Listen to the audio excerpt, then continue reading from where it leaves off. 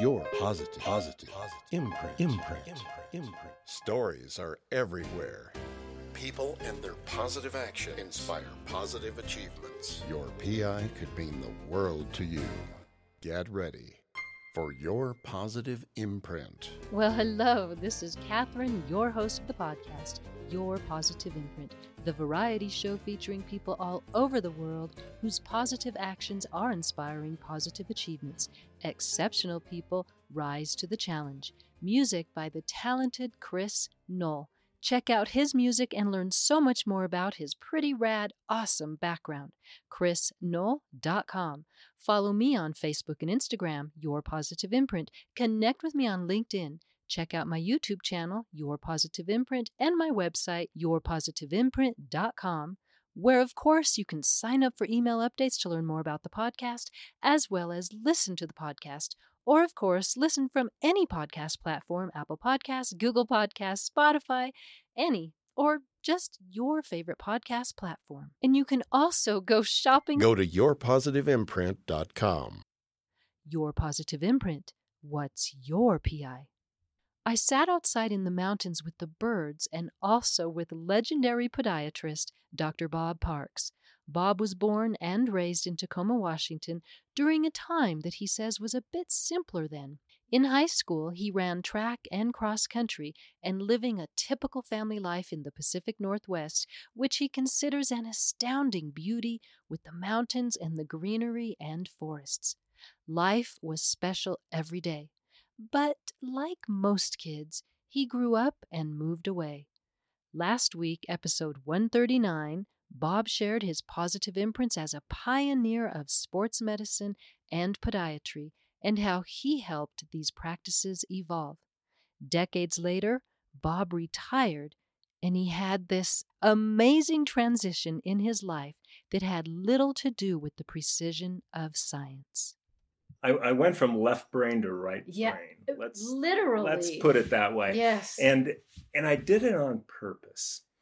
The exactness of surgery is so unbelievable. There is very little margin for error. And with art, you are so loose with the brush because the composition will tell you what it wants if you let it. The composition and the piece of art will evolve. But in medicine, and particularly surgery, you don't have do-overs. You have to have a plan A, a plan B, a plan C. And particularly with trauma, it doesn't always work out exactly like you'd hope.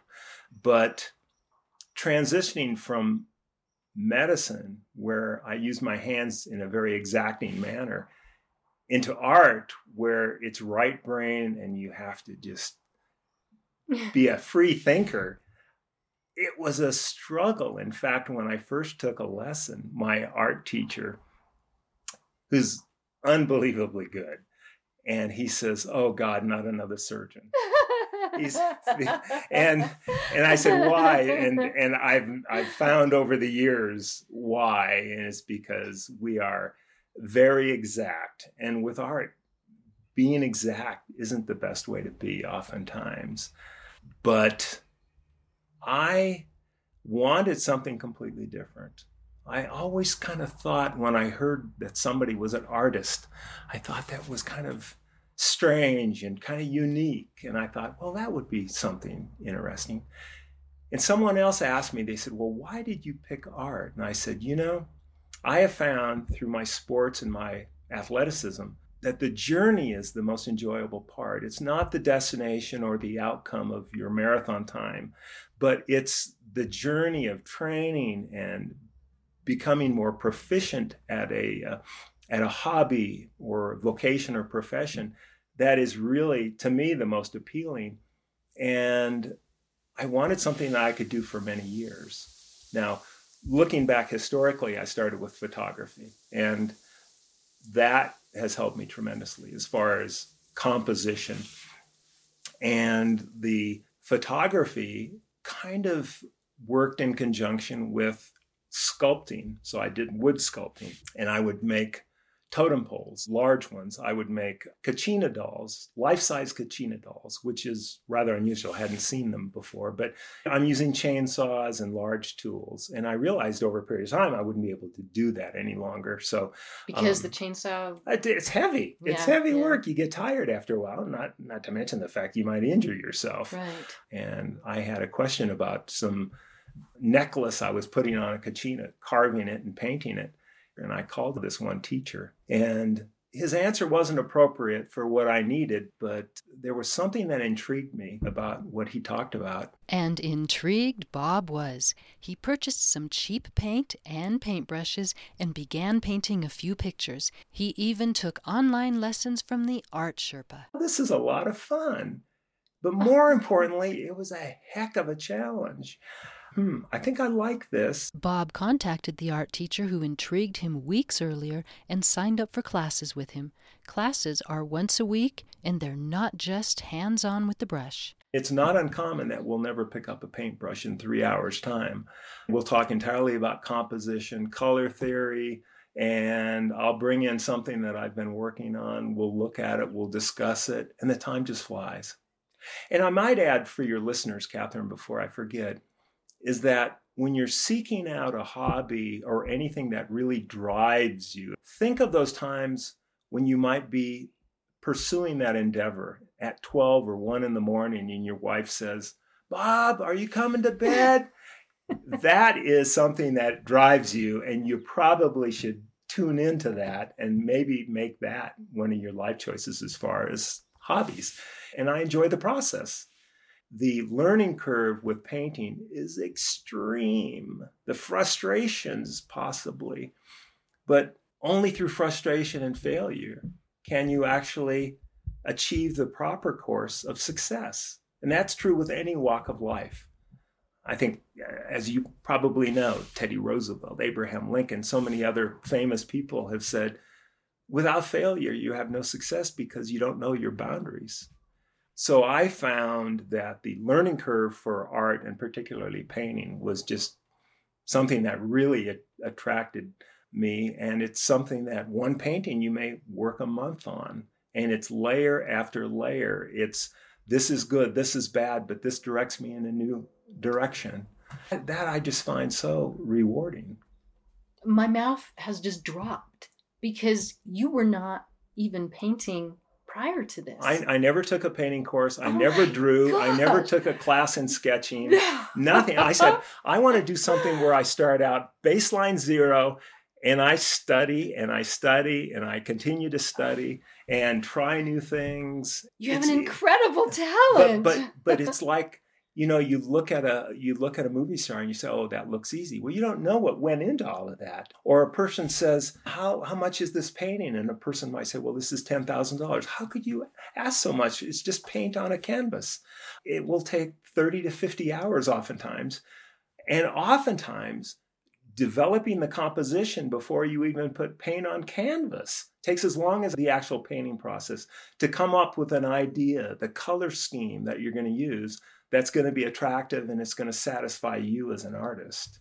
Oh my gosh, your paintings are incredible. Thank you. And your house is just covered with Bob Parks paintings. And Well, I might add, Catherine, that I feel bad. that they're not hanging in my house? No, I do feel bad. I do feel bad that my wife and I do have a fair amount of original art in our house. And as I find a piece that I like of my own, I take down this original art from somebody else and put it in a closet and put mine out. But I guess that's good. I do enjoy looking at my own work. I don't know that I could pick up a paintbrush and do what you're doing. What kind of mindset goes on? What do you have to have? Because you did go from left to right. Yes, and that's a real good question because, for example, we've been up here in the Brazos for 3 or 4 days and I haven't picked up a paintbrush. You do have to be in the right mindset. And I don't think I'm unique in that.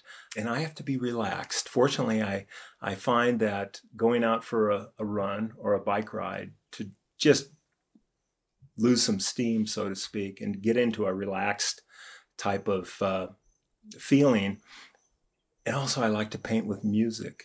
So I mean, the stars have to be aligned. Although I do paint probably 20 hours a week. It's almost full-time work for me. Sure. The thing I do, I might add, enjoy about my painting is I don't rely on it for income. And I think a lot of people that do, they get stuck in a rut of painting a certain composition.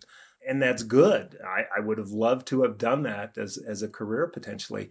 But I continue to shift between abstract and photorealism and other unique types of painting just because I like to continue to pursue challenges.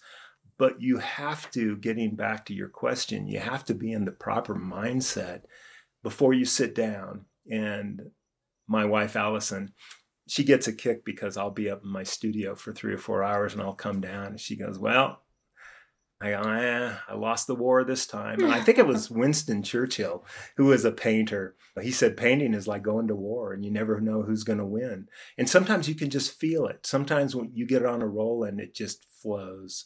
And other times it's like you're fighting against the paint and the canvas. And when that happens, you have to set it all down and you just walk away. Maybe you go out and exercise. You need to give it a day or two. But being in the right frame of mind to let the energy flow. My teacher told me at first, and I didn't really believe it, that a person's personality and how they're feeling while they're painting actually comes out onto the canvas. And to me, it just sounded like a bunch of baloney, but it's actually true. It is actually true. For example, when I painted Mick Jagger in a style called spontaneous realism, where you take color values, different colors, but color values, light versus dark, and you paint these very abstract and vivid compositions. I would play Mick Jagger music, only Mick Jagger music. I just finished a character portrait on Freddie Mercury, and oh my gosh, I am just stuck on Freddie Mercury. And my wife says, please paint another artist. I can't take it anymore. So you have to get in the mood and you have to appreciate it. And also what I find is that if you have personal experience, let's say, for example, you visit a place and you see something. I'm painting Cape Royal now from the North Rim of the Grand Canyon. Well, I've been there. I've photographed it. I know it very well. And that's the thing. I find that if you're a photographer or if you're a painter, you appreciate the environment so much more. You look differently. You look at the shadows. You look at the petals of a flower, and you look how parts are radiolucent, other parts are opaque, and the color variations. So I can't remember. I think it was Ansel Adams that said, a camera allows a person to really see better. And I think that's very true. And I've taken up painting particularly for that reason too, that allows me to really appreciate nature. But you have to have a connection to what you're painting. Unless there's a connection, and certainly if you're simply copying a photograph, like my art teacher would say, just put the photograph on the wall. What are you doing? You're just copying somebody else's work. So there has to be a force of energy that is transmitted from you onto the canvas that hopefully the person that looks at it can get a feeling for. Frank Sinatra, I painted him, and I used blues. Why? Blue eyes, old blue eyes. I painted Beethoven, which is in Seattle right now. It's hanging in Seattle. And I painted real dark colors with Beethoven. I felt that he has this presence, this very dark presence, and his music is dark. And I did the same thing with that. I listened to Beethoven the whole time I was painting him. And I think it comes across. Sure. Now, you don't just do portraits. You have done horses, and you do landscapes, and a menagerie.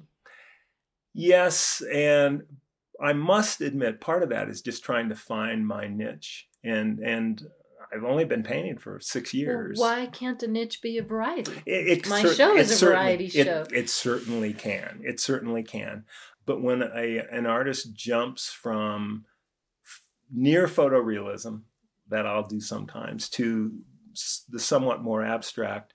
That is quite a breadth of styles, but I think at this point people can look at the brushstrokes and say, yeah, I think that's consistent with your other work. So what I'm saying is that if you're looking at a John Singer Sargent or Pollock, I mean, you can kind of tell from a distance, oh, well, that style is consistent with Monet or whoever it may be.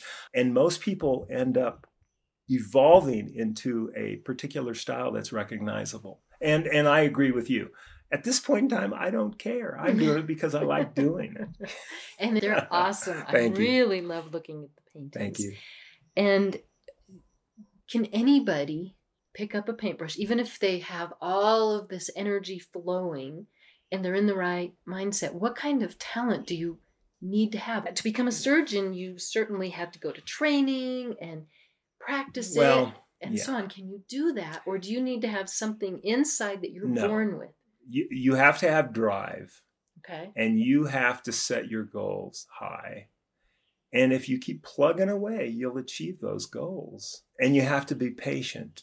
I rarely will see anybody's completed painting that I won't find some joy with. And they may be a beginner. So who are we, to judge and say, oh, this painter is better than another painter? So I love that. I clearly recommend that if a person just likes the feel of a paintbrush in their hand and wants to throw some paint, by all means, give it a try. And I think the cheapest way of doing it is go on the internet. And all you have to do is Google, how do I paint a tree? How do I paint a bird? How do I paint a flower? And there are so many websites that will take you through a video process. Within an hour, you'll have something that you can say, I did that. And if you're happy with that and you say, gee, maybe there's something to that, I encourage people to give it a try, because it certainly was nothing I ever thought I would be doing as I got older. Sure. And now you're retired and you're able to just enjoy that. People can go to your website. I think they can purchase as well, but they can go to the website and look at all of your artwork. It's 6-Robert-Parks, P-A-R-K-S, .pixels, P-I-X-E-L-S.com. It's a good website, I think, and the images are professionally photographed, so they're done fairly well. So I think the listeners would enjoy taking a look at that. I enjoy looking at all the different variety landscapes and horses and other animals. And some of my photography as well. And some of your photography is there. So I like to end with last inspiring words from my guests. Well, I think in today's world, I was just reading an article in the paper today about people that are working from home and how there's a heightened level of depression with and in conjunction with working at home. And the fact that we're spending so much time on the internet and Facebook and these other sites, but we're finding that the joy and the happiness in our lives is not there. And I don't speak for myself, but I see this happening. I mean, and you can talk about suicide rates, you can talk about any of these other indices, but they're all pretty consistent that people are in a mental state of turmoil. And I really think that if people would become participants in life instead of viewers or spectators, instead of watching a sport on TV, go out and do something. So I always advocate that being a participant, whether you're painting or taking a walk in the morning, all of these things are so important.